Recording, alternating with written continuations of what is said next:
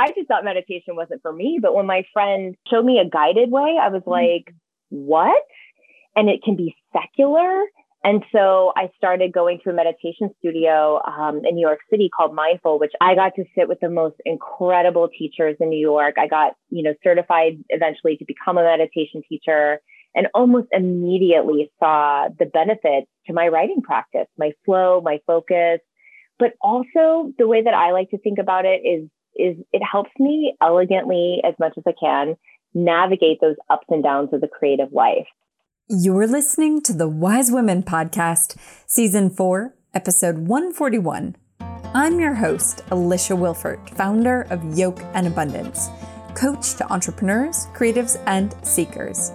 This podcast introduces you to women on their journey to flourishing businesses and lives. In today's episode, I'm sharing my conversation with author Heather Demetrius.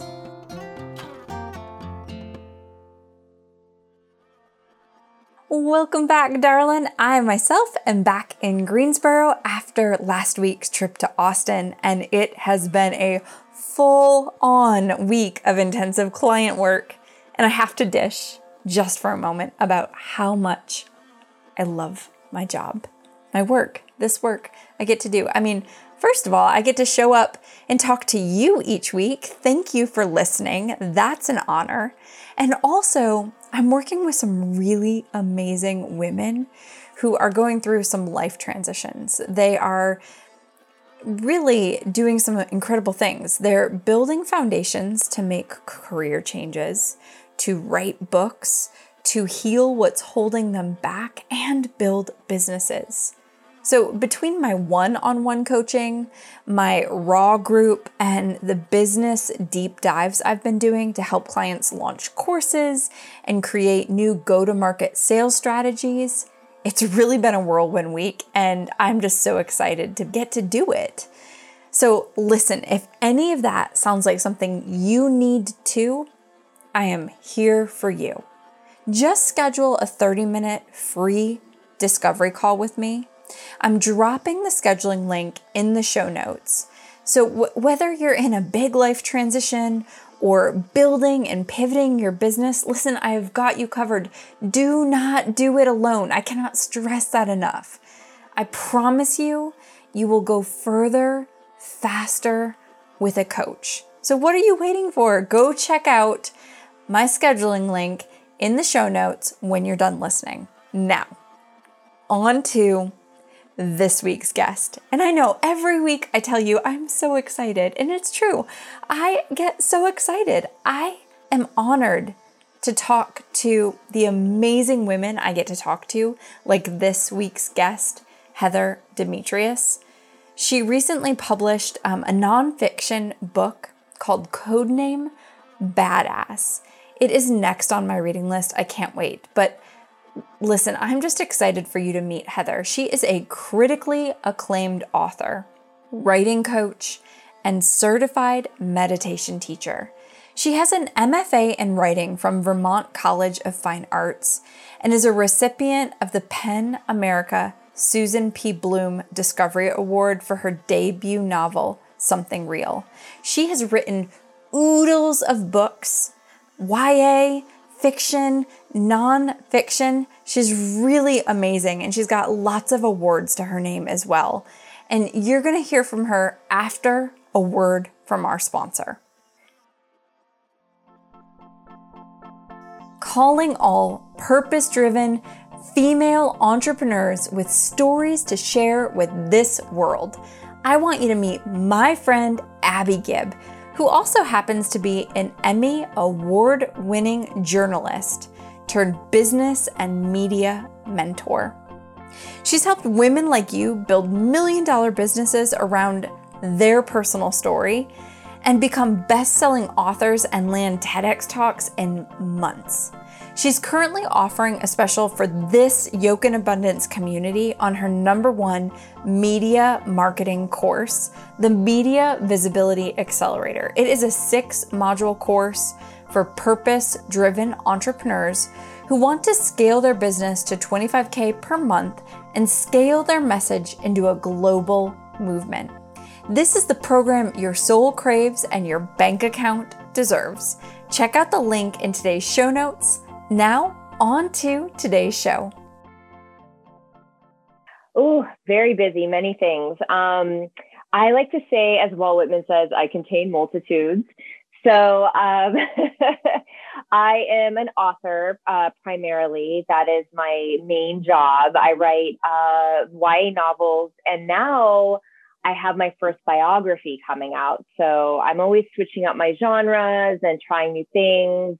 And then now I'm working on an adult novel. And so I just kind of dip into a lot of things in the writing world. I have a book coming out in September called Codename Badass. And it is the true story of World War II disabled spy Virginia Hall, who was the Gestapo's most wanted spy in France. She's amazing. I can't wait to talk about her. In fact, it's so great because usually when I'm talking about my books, it's a novel that I've written, and that can feel a little bit awkward or hard to explain because writing a novel is such a personal experience.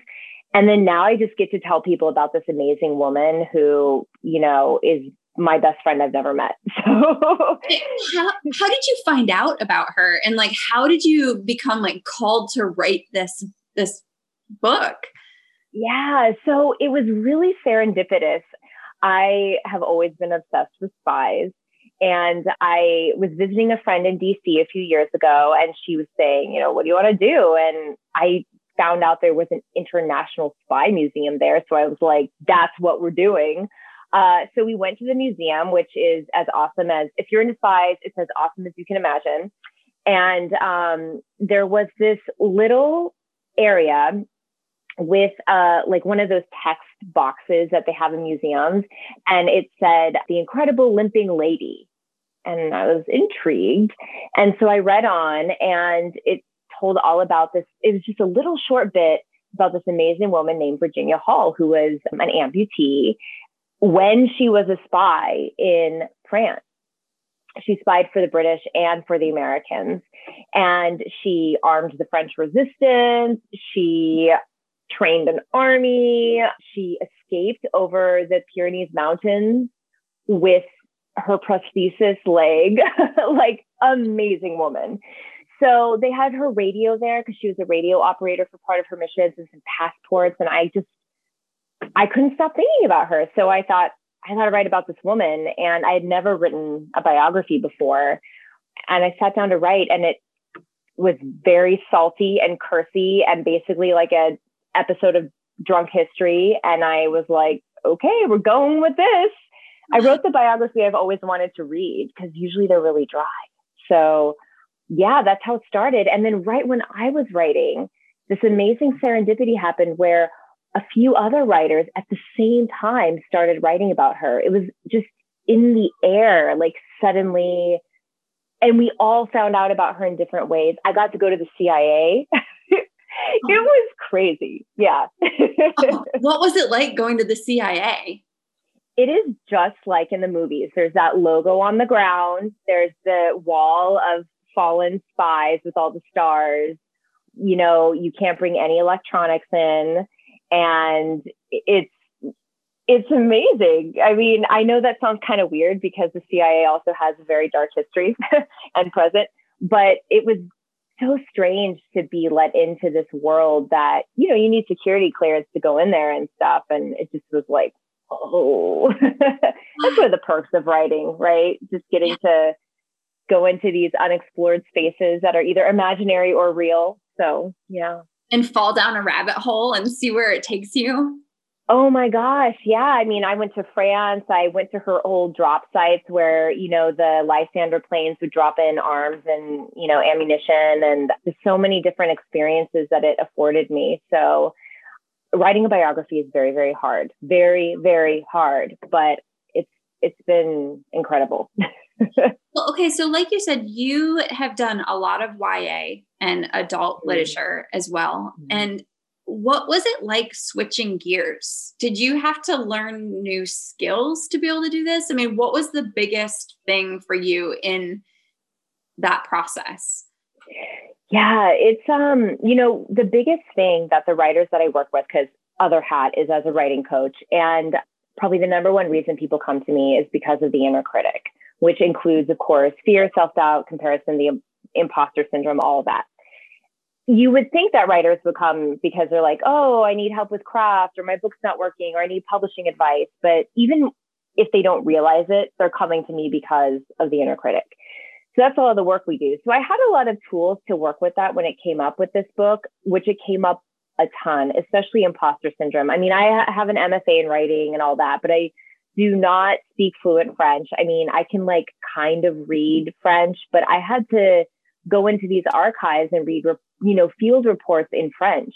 Thank God for Google Translate, And yes, I've written a master's thesis, but a biography where everything has to be cited and you're writing a woman's life. I mean, the responsibility of getting it right is enormous. I got to meet her niece, who is still alive. And, that was really helpful because I felt a real connection with her. Her name's Lorna Catling. And, but also a sense of responsibility. Like I'm writing about somebody's family, and there was a ton of research and, Virginia Hall was disabled and I am not, but she wasn't born that way. She actually literally shot herself in the foot, literally.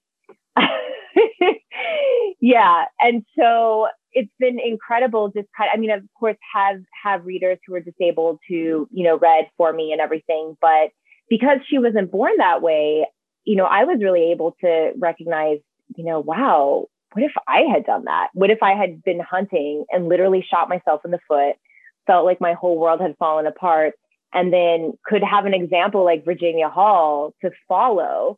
So as I was writing this book, I kept thinking like, okay, this is hard, but you don't have the Gestapo after you. Like, you're not trying to like be a spy with a prosthetic limb. Like, come on, Heather, you can do this, So she just inspired me through the whole process, but the imposter syndrome was real. And I think also because biography is a male-dominated field. And I'm purposely, writing this book to be really accessible, not like dumbed down or anything. I mean, it's very researched, but I wrote the book that I wanted to read. And I think, some people might be like, wow, you can say all the curse words in a biography. Is that okay? And I think it is. I think Dindy, that was her nickname. I think Dindy would have liked it. I hope. Hey, did her niece say she was kind of salty? Yes. And the people in the field also said the same. Like, she was a bad bitch. She just was. So. Like cute in the Lizzo, right? Right. I actually quote Lizzo in the book. Oh, good. I love that. Okay. Wow. I cannot wait to read this biography. I can't wait till it comes out. I'm so excited. I don't know that I'm into spies per se. I was a boxcar kid kind of reader, back in the day. So they had their own little like thing going on. So that's what you've got my head turning about. But Harriet the Spy was maybe a little bit past my generation. I'm trying to think of what spy, maybe what it was. I never saw any female spies. Exactly. So yeah, that's why I love Alias and The Americans, the show The Americans. Yeah, I mean, that's the problem, right? The most famous fictional spy is James Bond, and Ian Fleming, the creator, was he worked in naval intelligence during World War II at the same time as Virginia Hall, actually. But yeah, female spies you just never hear about. In fact, the book goes deep into the patriarchy in the CIA. And, they're doing a lot to correct that as much as they can. But, percentage wise, there's still, more male operatives, more men in leadership. We only just had our first, director who, Gina Haspel, controversial figure, but the only female director. And then the next director is the man.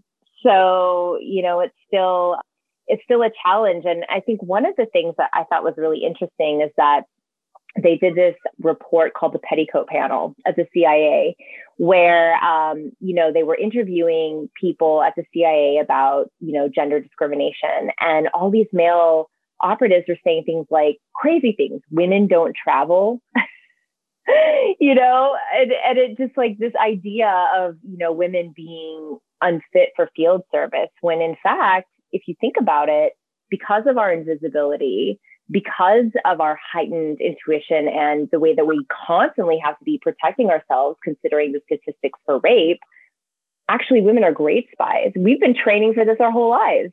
Wow. I never thought about it that way. That's such a deep way to think about it. Oh, I love that. Did you always know you wanted to be a writer? Yes, I actually, so I'm moving in the next couple of weeks, and I'm going through all these boxes, and I have journals from kindergarten. So I've been writing my whole life. It's the way that I have always been able to best express myself. And it's always been a sanctuary, you know, and I think for so many people that are drawn to writing and of course reading, I feel like it's that harbor in the storm for so many of us. And, you know, I think whether it's journaling or writing stories, it's giving yourself that opportunity to imagine new possibilities.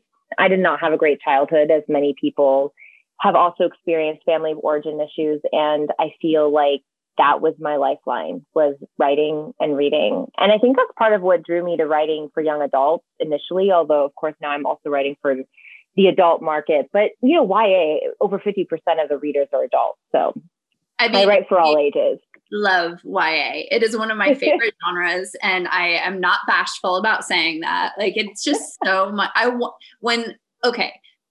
Maybe not the best writing in the whole world, but I literally at one point in my life took a vacation day to read through the night and then into the next day, the Twilight series. So I mean, I was an adult when that happened, and like, just bring on the YA. That is so many people's YA gateway drug. It was for me too, actually, you know, because I had never read, now I read romance, but I had never read romance as a teen or a kid. You know, my sister used to sneak, you know, my grandma had all these Harlequin romance novels, and my sister would sneak them and read them. And I was like reading Maya Angelou, and like, I was a very serious child. And so then I read Twilight and I was like, wait a minute, this experience can happen in a book, like this binging experience. So yeah, I feel like that's for a lot of people, Twilight is the thing. But the thing about YA, you know, my last book that came out during the pandemic, which was no fun, right during the lockdown, my last book came out. It's called Little Universes. And I not so jokingly refer to it as, you know, a Dharma talk, essentially, because it's all about, you know, basically being comfortable with impermanence. And it was kind of crazy that it came out during the pandemic, because it's all about like, how do you deal with the world falling apart? And when I think about that book, I'm like, yeah, it's, you know, for teens as well, but the concepts in it, you know, I don't think people give teenagers enough credit, because I think it goes pretty deep, you know? So the bias that sometimes happens with YA, which is much less so these days, I think is generally unfounded. So, my little YA soapbox. Oh my God, I love YA so much. And, you know, I loved it before Twilight, but there was something in Twilight that this, like, it's like, oh, YA can also be romance. I don't know. It was like kind of borderline, almost dirty romance, you know? Yeah. Yeah. And I think for people who are like not typically drawn to the romance genre and like, you know, extended sexy scenes, and who just kind of want a little flavor of romance, a little bit of sexiness, I feel like it's perfect, you know? Yeah. It's, I don't know, brain candy is not the right word, because it's a little bit more than that. But, you know, I think, you know, there's the books that when you're a kid that you'll reread as an adult, like The Giver, or, you know, like there's certain YA books that just like will always hold that special place in your heart. And then there's book YA that you read as an adult, like The Fault in Our Stars and things like that. I mean, I think a big thing with YA is that it's giving us permission to connect with that part of ourselves that we just kind of push past, because adolescence is so difficult for most people. And my first agent, actually, she always said that the writers that she has, they're all, as you would say, like kidlit writers. They write from picture book to YA. And she said it was so interesting for her to notice the age at which people wrote, because that is the age that they connect with the most and maybe are even still processing the most. So for me, that is absolutely 17. I had a ton of trauma. I wrote a book called Bad Romance. It was semi-autobiographical about this abusive relationship I had in high school. There's like that sort of edge, that darkness, things to explore. But then, then there's the picture book authors who are just like full of childlike wonder and joy. And like the way they look at the world is just like, it's so delightful. And so it's funny when you go to these conferences, librarian conferences or whatever, and you see like the picture book authors, and then there's like the YA crowd, and we're all like dark and, edgy. Yeah. But I do think people are getting a chance to kind of like get some medicine from these books and and heal a little bit, and also reconnect with that part of themselves that's still a part of you. Like, I don't think I have obviously changed a lot since I was 17, but I'm still me. I'm still that person, just evolved a little bit, Yeah. That feels really true for me as well. And yeah, I feel like I love that your last book was called Little Universes, because each book is its own little universe as well.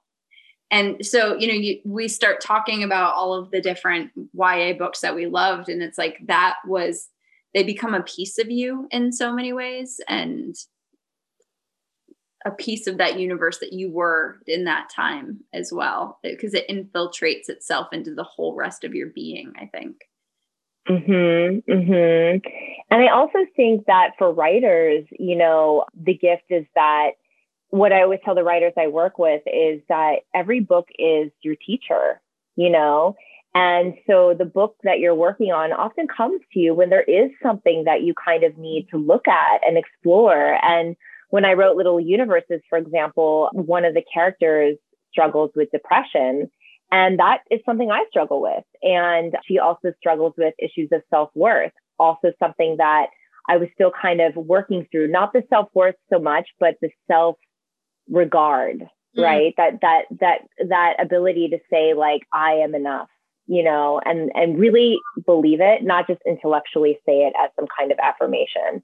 And so that book was really my teacher. And as that character worked through that, I worked through that. And then, you pass it on to your readers. And I get emails from readers who, along the spectrum, many of whom, will say things like, I was suicidal, and then I read this book and I realized maybe it's going to be okay, which is like, that's why we do what we do, right? And there's a phrase I use in that book about, basically, it's do right by the miracle. And I think like the work that you're doing, the work that there's, so many people out there who are just trying to do right by this miracle of this life that we have, and making the most of it, doing that hard inner work, and then paying it forward in some way, whether it's writing or, I heard you talking about watercolor, like all these different things that we do. And that's just paying that forward, I love that. And this kind of leads to my next question. I know that you're a meditator, you're into mindfulness. And as you said, Little Universes talks about impermanence and those deeper things that we grapple with when we are trying to live maybe by that Eightfold Path. And I'm wondering what brought you to that work? Yeah, basically nervous breakdown. So I've been a spiritual seeker my whole life. I was actually raised in a very fundamentalist home. And so I actually, had to do a lot of work kind of unraveling from that. And so my seeking took me all over the world, and meditation was a part of it, but not consistently so. My husband is a Zen Buddhist. I cheekily refer to him as the Zen master. So he's always been a huge inspiration, but, Zen is hardcore. And so I thought, I have this mind that, an agent of mine had said, your mind is like a whirling dervish. And that is what it feels like. I think for a lot of creatives, our imaginations are just going all the time. We're training our brains for story. And then you've got Buddhism that's saying, drop the storyline. And it's like completely counter to our training as artists. And also, the sense of egolessness or no self, which is also so counter because, my concept of myself is my palette that I write with. So what happened is I got my first book deal and my first book came out and the shine was super off the apple with publishing. And all of this stuff came up, this hustling for my worth, as Brene Brown says. And it just literally drove me into the darkest depression I'd ever had. And I went to visit a friend who had a house on the Cape, which is my happy place. And she was like, you need to meditate. And I said, I can't meditate. And she laid me down and she was like, listen to this recording, and it was not my kind of meditation. It was like angels and spirit guides and things like that. But I didn't even know guided meditations existed because my husband's a Zen Buddhist. So I thought I just had to stare at a white wall. He dragged me to some Korean Zen monastery when we lived there, when we were English teachers. And I was like, it was my personal hell. Meanwhile, the nun is like, I think you were a former monk to my husband. And I'm like, yes, obviously in a former life, he was a monk. I was not. I was probably a criminal, And so I just thought meditation wasn't for me. But when my friend, showed me a guided way, I was like, what? And it can be secular. And so I started going to a meditation studio in New York City called Mindful, which unfortunately they closed during the pandemic. But I got to sit with the most incredible teachers in New York. I got, certified eventually to become a meditation teacher and almost immediately saw the benefits to my writing practice, my flow, my focus. But also the way that I like to think about it is it helps me elegantly, as much as I can, navigate those ups and downs of the creative life, whether it's the actual creative act or publishing itself, and kind of really pulling apart that sense of identification with my creative output or my publishing output in terms of like sales or whatever, and realizing that has nothing to do with my self-worth. And for so long, I equated, how I felt that day or how I felt about myself or my place in the world with how good my writing was or how many books I could sell. And so this practice is like, wow, it's wild. My mind still spins, it's hard, but it's worth it. I think you're bringing up a really important point. And there's a lot of creatives, there's a lot of seekers, there's a lot of makers and entrepreneurs that listen to this. And this theme of equating our self-worth with what we produce is ginormous. I mean, hand raised, of course I've dealt with that too. Of course, it's something that I still it's a work in progress to separate myself from my worth, my self-worth from what I'm producing and putting out there. But be it if you're a creative and you are what's the quality of the work that you're putting out there? Or then if you are a maker, a creative who starts selling your work, it's then you start equating your self-worth with, how much money are you making? Or how much did you sell? Or how many books are now out there? Did I make the New York Times bestseller list? Who wants to talk to me? All of those things. And I think that you're right. I think mindfulness is one of the greatest tools that we have in divorcing that concept of our self-worth being associated with how hard we hustle, how much we sell, how much we produce, and being worthy in who we are. But unless we take the time and invest in that cushion or that practice, it's we don't get to the good stuff. Yeah. And I think that's the biggest obstacle for people is I've had so many people tell me, I can't meditate. And I always say, if I can meditate, because I have a mind like a whirling dervish, I trust me that you can meditate. But what I also tell people is it's not, meditation, the kind that I do, mindfulness based, is not about relaxing. Sometimes it's relaxing, but it's really about becoming a friend to your mind. And for a writer, I can think of no better thing than to better understand how my mind works, to create some objective distance between all this swirl of discursive thought and to connect with my essential self, which is connected in turn to source, which, you know, going back to what I said about how, like, right now, you know, a few of us are writing about Virginia Hall. I think that's being connected to sort of what's out there right now, that energy, right? And so I think that, you know, as a practice, if you think what's happening on the cushion is what it's about, then that's sort of not totally understanding the totality of what meditation offers. Because for me, it's about what happens off the cushion, right? Yes. Yeah. Being comfortable with uncertainty, you know, being able to just kind of say, okay, like, I can't control this. And so many writers I work with are perfectionists.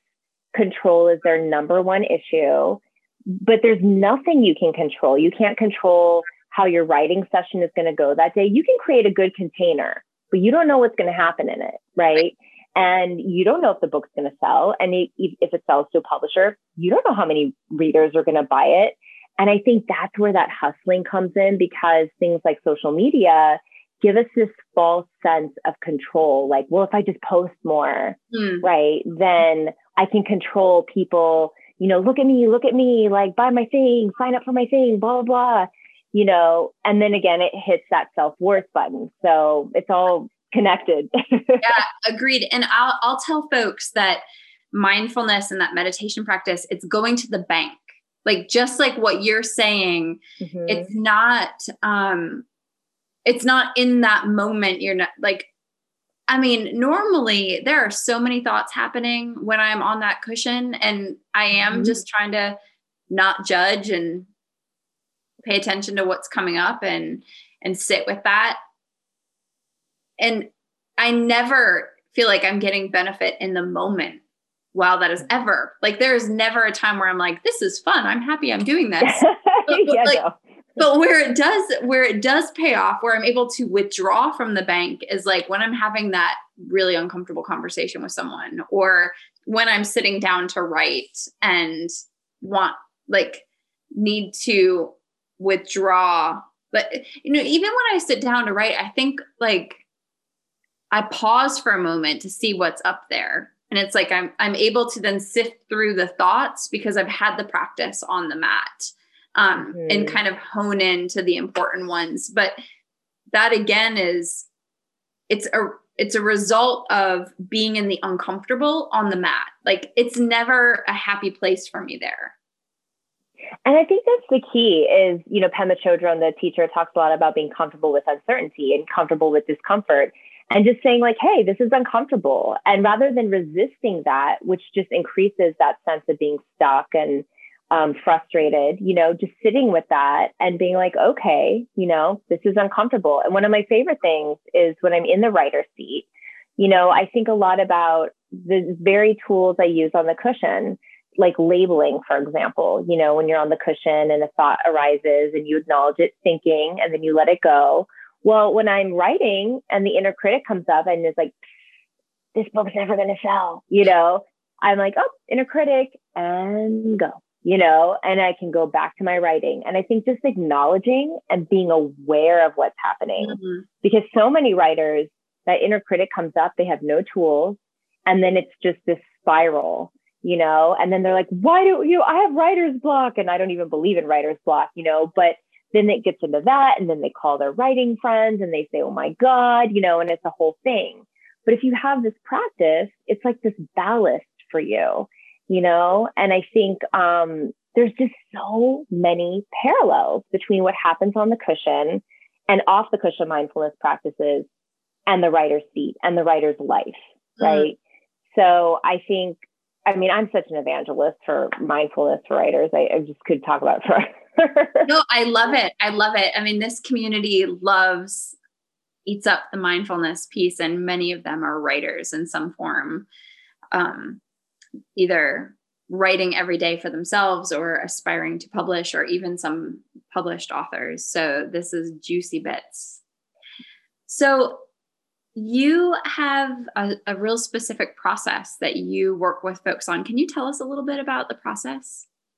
Yeah, I call it "you have a process" only because I literally have to say that to my writers. And then after we do this work, they say, oh, I have a process. It's just, it almost feels like something like a commercial or something. It's hilarious because it happens every time. But with the writers that I work with, one of the first questions I always ask is, what's your process? And now I know what their answer is going to be after years of doing this. And they say, I don't have a process. Or they say, I don't know, it just happens. Or, I have a muse and sometimes she comes and hangs out with me. And other times they're trying to put on other people's processes. So they read a craft book. They might even read a blog post I wrote and they try to put on my process or, the Story Genius process or whatever the book is that they're reading. And while craft books are super helpful, the problem is that it takes away a writer, if it's too dependent, it takes away a writer's ability to step into their own personal power and to recognize that they already have a process. They already have tools that they're employing, whether or not they're aware of it, that, orient them in story, that ground them when they get stuck, that get them unstuck, that help them have flow or rediscover flow if the well runs dry a little bit. So what we do is I basically go through a dialogue with them in which I basically just keep saying, and then what? And then what do you do? And then what happens? And what happens is my writers discover that they have a very specific way that they prep the pump, so to speak, to write. And then they have a way that they orient or drop into story. And that's my favorite part. And they never realize they do this. Every writer I talk to is something different too. I'm kind of a collector of processes. So, one writer might say after talking like, oh my gosh, I always start with dialogue. Like the flow doesn't start until my characters are talking. Or another writer might say, oh my gosh, it's physical action. Every single chapter starts with my character physically embodied and doing something. So it's all different ways. And I have these archetypes that I've kind of identified. And then through that, what I do is once I figure out what this writer's natural process is, then we work on tools to amplify what they're doing and then maybe revise the things that aren't supporting them. Usually what's not supporting them though is like not good writer hygiene in the writer's cave, right? So, having their phone in the room when they're writing or not setting good boundaries around their creativity with themselves or others, not employing mindfulness when they're stuck, and so we look at ways that, okay, well, when that inner critic comes up, how do we work with that, But it's so cool because it empowers these writers to know that they have a process. And then that authority shows up on the page because a writer who is confident in herself and what she's doing and feels like I am a writer, I have a process, that shows up on the page with stronger voice, stronger craft. So it's this really delicious kind of holistic process. It's my favorite thing to do with writers. And we do it with revision too. It's a little bit different, people, the way they revise, but it's great because it brings in all the things I love. It brings in craft, story, mindfulness. It brings in side writing, which I'm a huge proponent of, exploratory writing, filling the well. So I do this thing called a writer's Sabbath. So every Saturday is my writer's Sabbath. And I don't do anything that day. That is my day. Now, I don't have children, so I recognize for some people that's a little bit harder. But I'm really big on taking that time to fill the well because half of our problems as writers is that we're writing on fumes. We're just completely on empty, right? And so getting really intentional about that, I think is really important. So yeah, we go through this whole process and then I just ask them to also be really attentive to what's happening in the writer's seat after we, go through this dialogue. So I'm developing a course right now for people that don't just work one-on-one with me because I'm like, this is too good. I have to share it, and you can figure that out on your own or do it in dialogue with a friend or something. Lots of like support materials and little modules and lectures, that are going to go in that. But, at the core of it is just recognizing, bringing that mindfulness to the writer's seat. So if you get stuck, saying, oh, okay, I'm stuck. Let's walk it back. What happened before I got stuck? I was in flow and then I got stuck. And that gap, you figure out what happened. Wow. And you can work on it. Yeah. That's awesome. I love that. And you share so many nuggets too on your newsletter, right? So can you share with folks some of the things that they might find on your newsletter by signing up? Every month I choose a word that kind of guides the work that I do. And we're taking a break for the summer, but I typically lead a little gathering, which I actually think you have a thing called gathering. I love that word, gathering. Me too. Yeah. So it's so cozy. So I have this thing called The Well, which is a writer's community. And so we gather once a month and it's 90 minutes and we connect about that word and I share exercises and we go deep. But my newsletters are themed around that word. So this month, the word was embodied. And I'm so into being connected to my body as an artist. And I feel like it is ground zero for the work, the inner work and the shadow work that we need to do to really come into our own as artists. And I love sharing practices in my newsletter, very practical things of like, here's something you can try. And then, giving people that opportunity to have a little practice and to have a word to kind of inspire and guide them. So, I've shared I love the book Burnout, about the unlocking the stress cycle. Emily Nagoski is the writer and her sister. And it's really looking at, what's happening in the body right now and what can I do to listen to my body better, right? Martha Beck's new book, The Way of Integrity, also talks a lot about this somatic focus because especially I think as a woman, really connecting to that gut feeling and trusting that because the mind, as we know in mindfulness, is always going to, tell us what the ego wants to hear. And those little, if you've ever done like parts work in therapy, those different parts are going to say like, your little scarcity devil is going to say, oh no, there's not enough. But maybe your gut is like, everything's fine, And so really being able to kind of make decisions based on that felt sense and trusting that more. So that's something I talked a lot about this past month, but yeah, and then in my newsletter, I have something I call the rough draft, which is just like a monthly check-in that people can download and just kind of check in with their writing process. How's it going? What's working? What needs some revision? What support can you get? Kind of having those moments of check-in. And then there's craft support and lots of meditation downloads and stuff like that. So yeah, I love, as I was telling you before we jumped on, I love writing my newsletter. I feel like I love teaching, I'm also a professor, so that's part of it, but I love sharing and learning. So rich. That's so rich. Well, final question for you. How do you live a life of abundance? Okay, that question is amazing. And I want to journal about it forever. I think for me, it really comes to appreciating and supporting my imagination.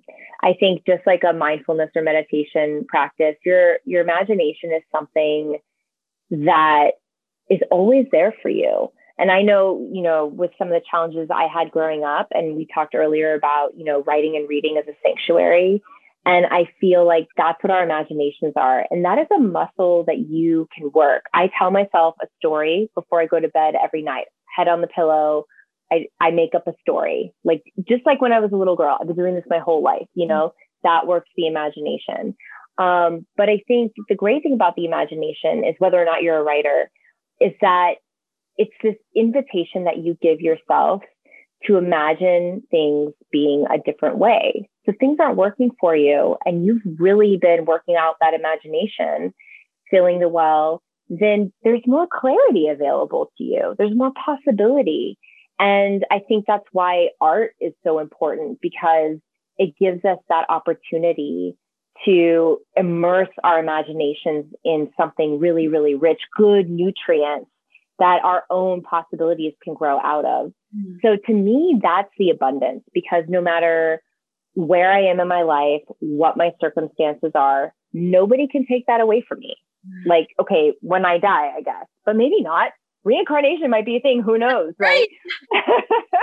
But yeah, the imagination, and it's free, and you don't need any fancy equipment for it, and nobody can freaking market it to you. It is yours, and you already have it. And oh, I love that.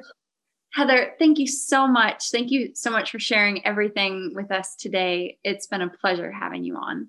Oh, thank you so much for holding space for me. A huge thank you to you for tuning in today. Let's do it again next week. In the meantime, I've got a quick favor to ask. If you know a woman who would love this episode, can you share it with her right now? Just text her the link and be sure to let her know why this episode is a must listen. Remember, sharing is caring, so spread the love. Thank you so much for being a part of this Yoke and Abundance community. I do it all for you, and I hope these episodes make you feel seen, heard, and loved. Now, a huge thank you to our sponsor, Abby Gibb, and her Media Visibility Accelerator. It's seriously a phenomenal, game-changing course. Thank you to Ira Sterling of Julia Sound Recording for our theme music, and thank you to my editor, to Monty Johnson of FX Media for his work on today's episode. Keep creating, making, and sharing it with the world, because that is true abundance.